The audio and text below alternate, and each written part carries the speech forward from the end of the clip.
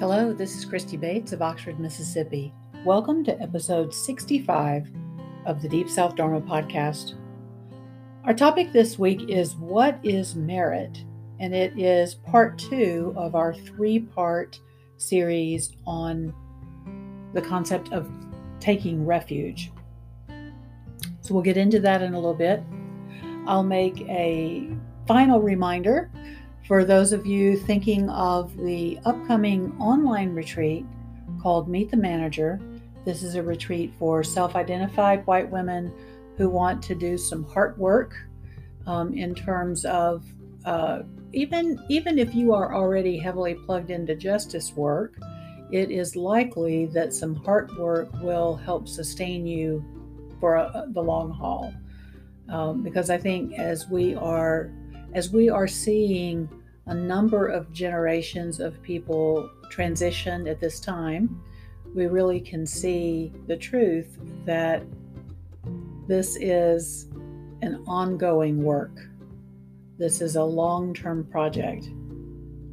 And so, as is any other form of spiritual practice, and definitely being engaged in whatever way your gifts are suited for, being engaged in justice work is definitely a contemplative practice, or can be when you approach it that way. So if you want more information about that, take a look at heartwoodrefuge.org and go to the retreat page and scroll down to Meet the Manager. And then if you would like to join the Deep South Dharma group for our regular meetings, we have a couple each week. That website is deepsouthdharma.org. And for now, we'll take a look at what we mean by merit.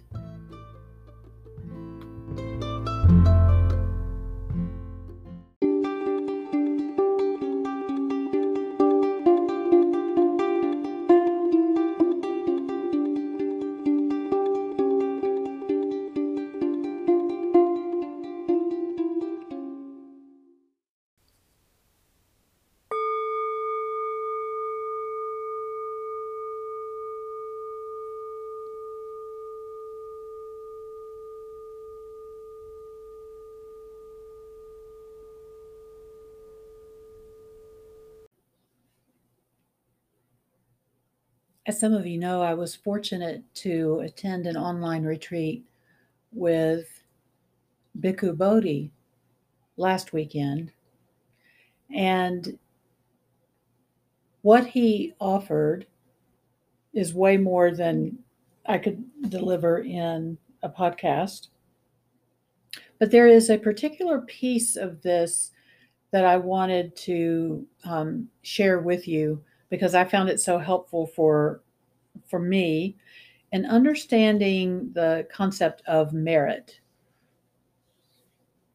You know, even though I have been interested in and then studying and practicing Dharma for quite a while, I still had there was a very slight, it was somatic, an inward kind of cringy feeling around the idea of merit, although there is that practice of sharing the merit of any good that you bring into the world or any good that you bring to yourself, sort of the idea of sharing merit of that. And frankly, I'd really had been limited to sort of seeing that as a nice sentiment, a good intention, and so valuable for that purpose in shaping intention. But I really want to get specific about how this concept of merit helps us in the actual practice of taking refuge in the Dharma. So broadly, I want to say that, when we talk about taking refuge in Buddha, Dhamma, Sangha, you can hear last week's podcast for some reflections on taking refuge in the Buddha, in the one who had awakened and one's own capacity to be awake. This week, we're looking at one of the ways, I would say, that one takes refuge in the Dharma. So certainly there's the idea that the Dharma, the teachings of the Buddha, there's that meaning of the word Dhamma or Dharma, the teachings of the Buddha that not only give us a guideline for making decisions in the moment, but also holds up a mirror for us. So when we are making decisions and we see how close or far the decision we want to make, how close or far that is from our precepts, the practices we're undertaking, it really gives us a mirror. It's a way to check on our own progress in a sense.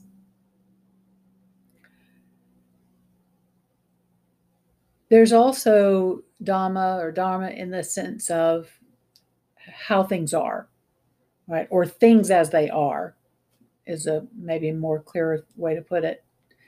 And so there's that aspect of taking refuge in things as they are, not taking refuge in things as I want them to be, or even taking refuge in things as I am currently capable of seeing them. That is not what things as they are, unless you happen to be an enlightened being. But this teaching on merit, there's two aspects of it. One is I want to share with you the elucidation that Bhikkhu Bodhi offered in terms of what is meant by that word, that particular translation, and then the 10 actions that one can take that helps build merit. So the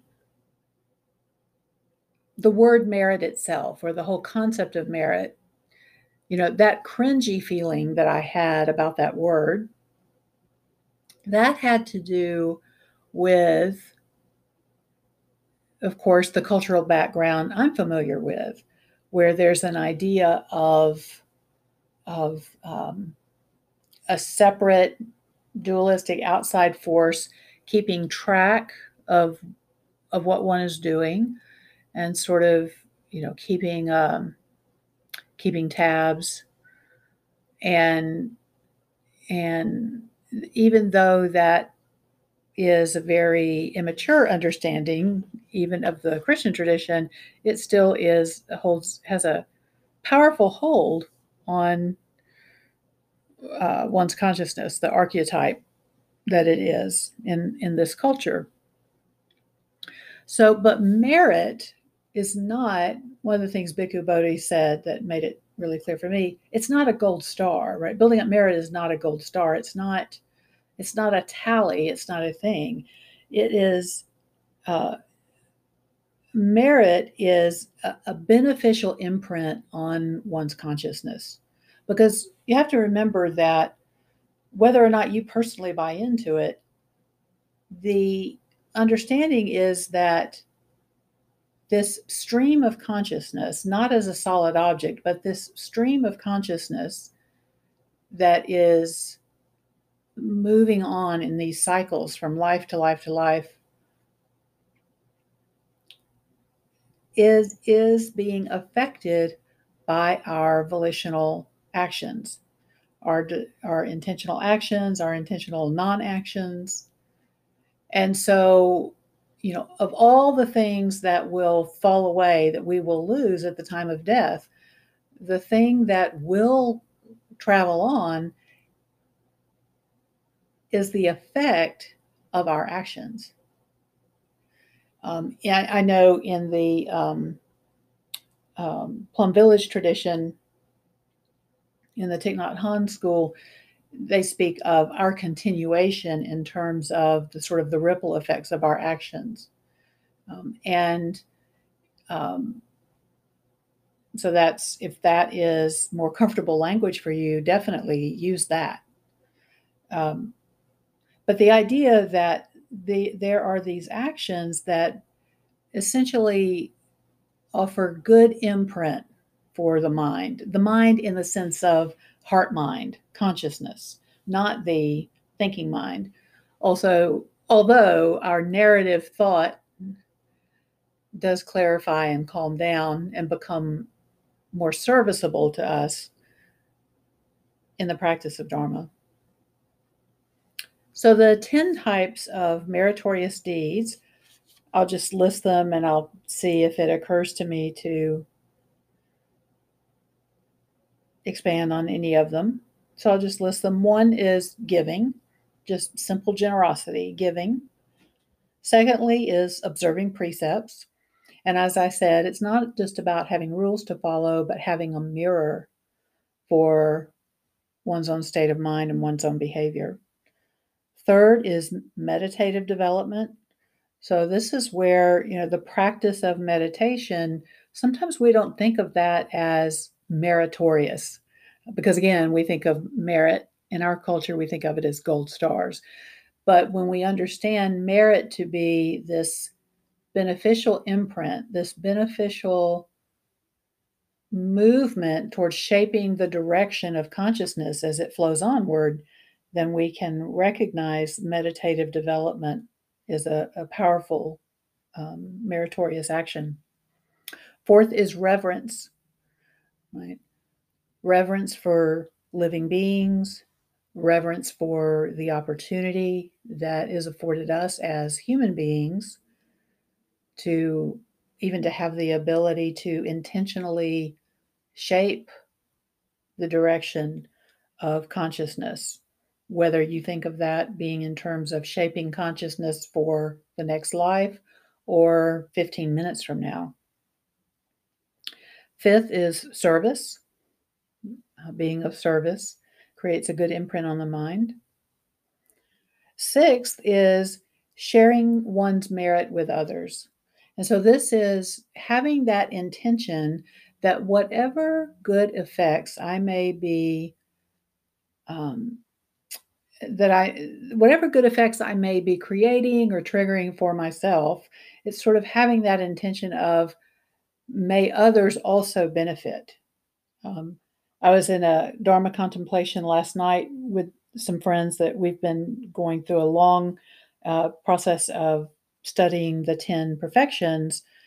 Just we're taking one perfection a month and using Dharma contemplation on a couple of readings, and ran into the story last night of the acrobats, a bamboo acrobat, saying to his assistant, um, okay, we'll get up here on top of the pole.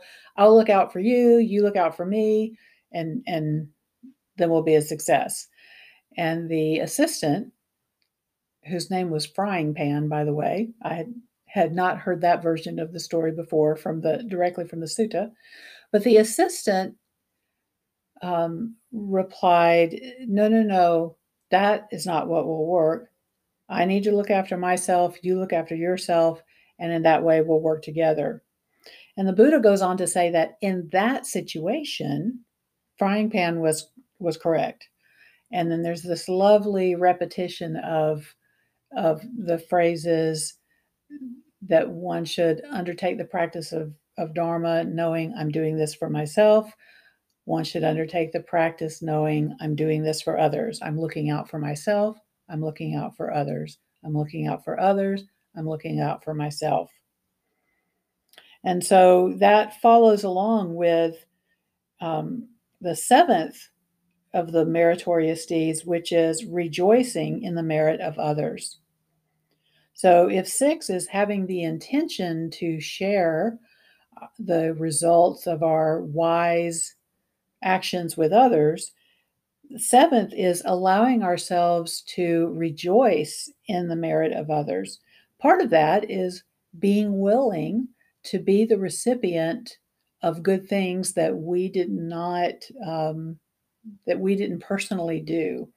And just as in our midweek meditation this past Wednesday, we undertook a form of the practice of mudita, which was specifically focused on this idea of being able to take joy in the good actions of others rather than using the good actions of others as a basis for negative self comparison. I almost hate to call that jealousy. It is a form of jealousy, that sort of, oh, I wish I had done that. But it is maybe more to the point to say it is it's, on that continuum of self indulgence to self mortification, that whole continuum of unhelpful self involvement. On that side of self mortification is often this form of jealousy that is a form of beating oneself up.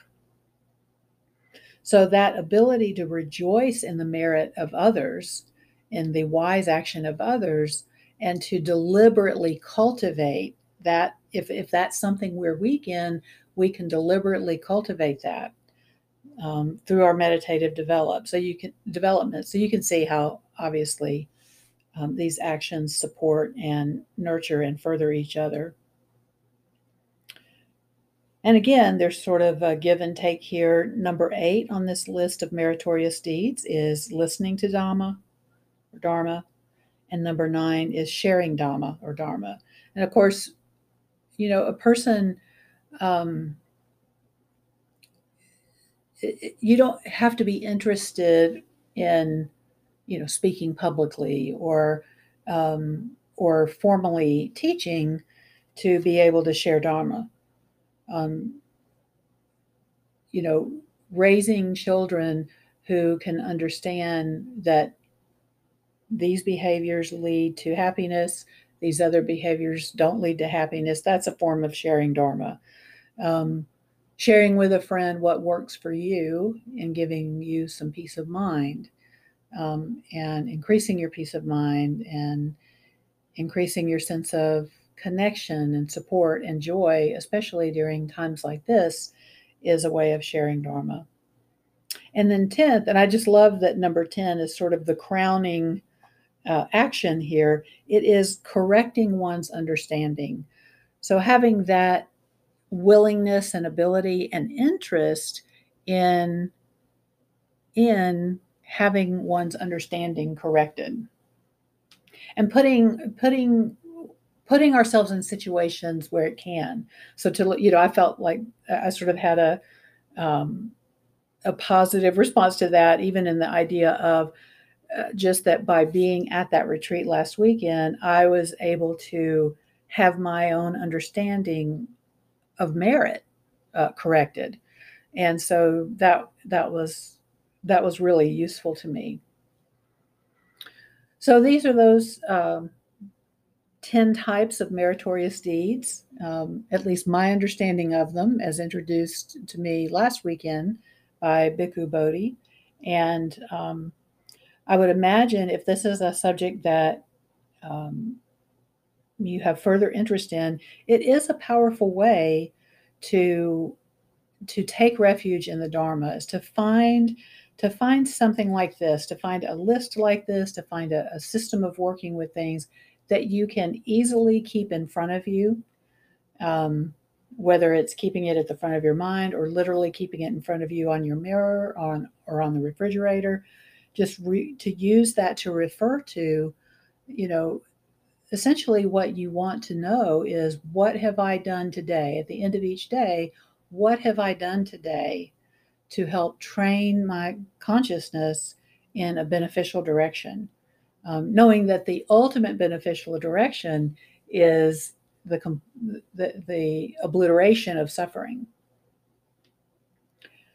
So I hope that's been useful to you. And I think I've sidetracked myself in saying, if you have interest in this particular subject, types of meritorious deeds, I'm sure if you Google that up, types of meritorious deeds, Buddhism, that you can find other wordings of this list or other reflections that may just help, if any of my words here don't resonate with you on that subject, you may want to, I feel this is an important enough subject that's always true of anything I say. You're always invited to do other exploring on it. I hope that is the result of this podcast, is that inspires you to look further. But particularly with this, I want to say that I find this topic to be so important that if my words don't particularly resonate or inspire action on your part, look up the subject and see if you can find other words that connect with you more, because this is a big one. And it is a very clear example of a way that we can take refuge in Dharma. Let's just give ourselves a minute to let that settle.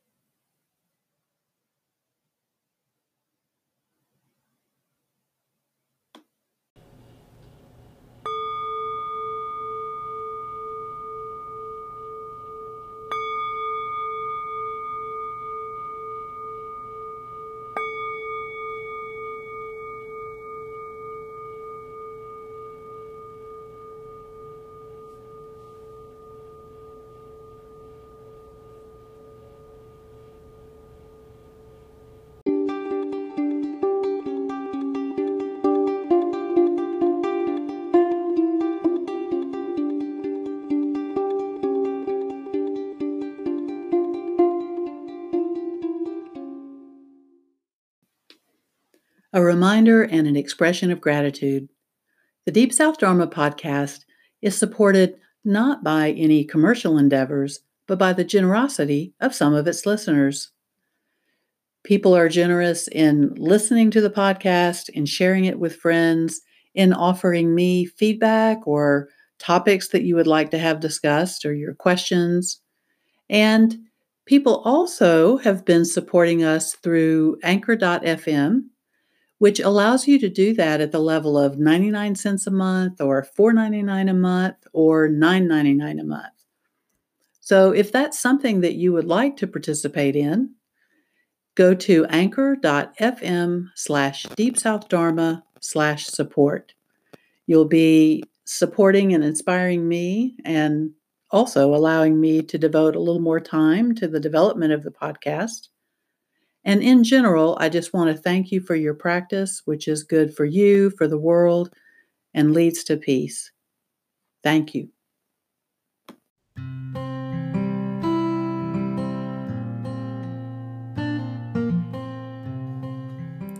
Thank you for joining us for this episode of the Deep South Dharma podcast. We hope you'll feel welcome to share this with anyone you think would find it useful. And as always, feel free to message us your feedback, questions, or topics of interest. Until we meet again, take good care of this body, mind, and heart.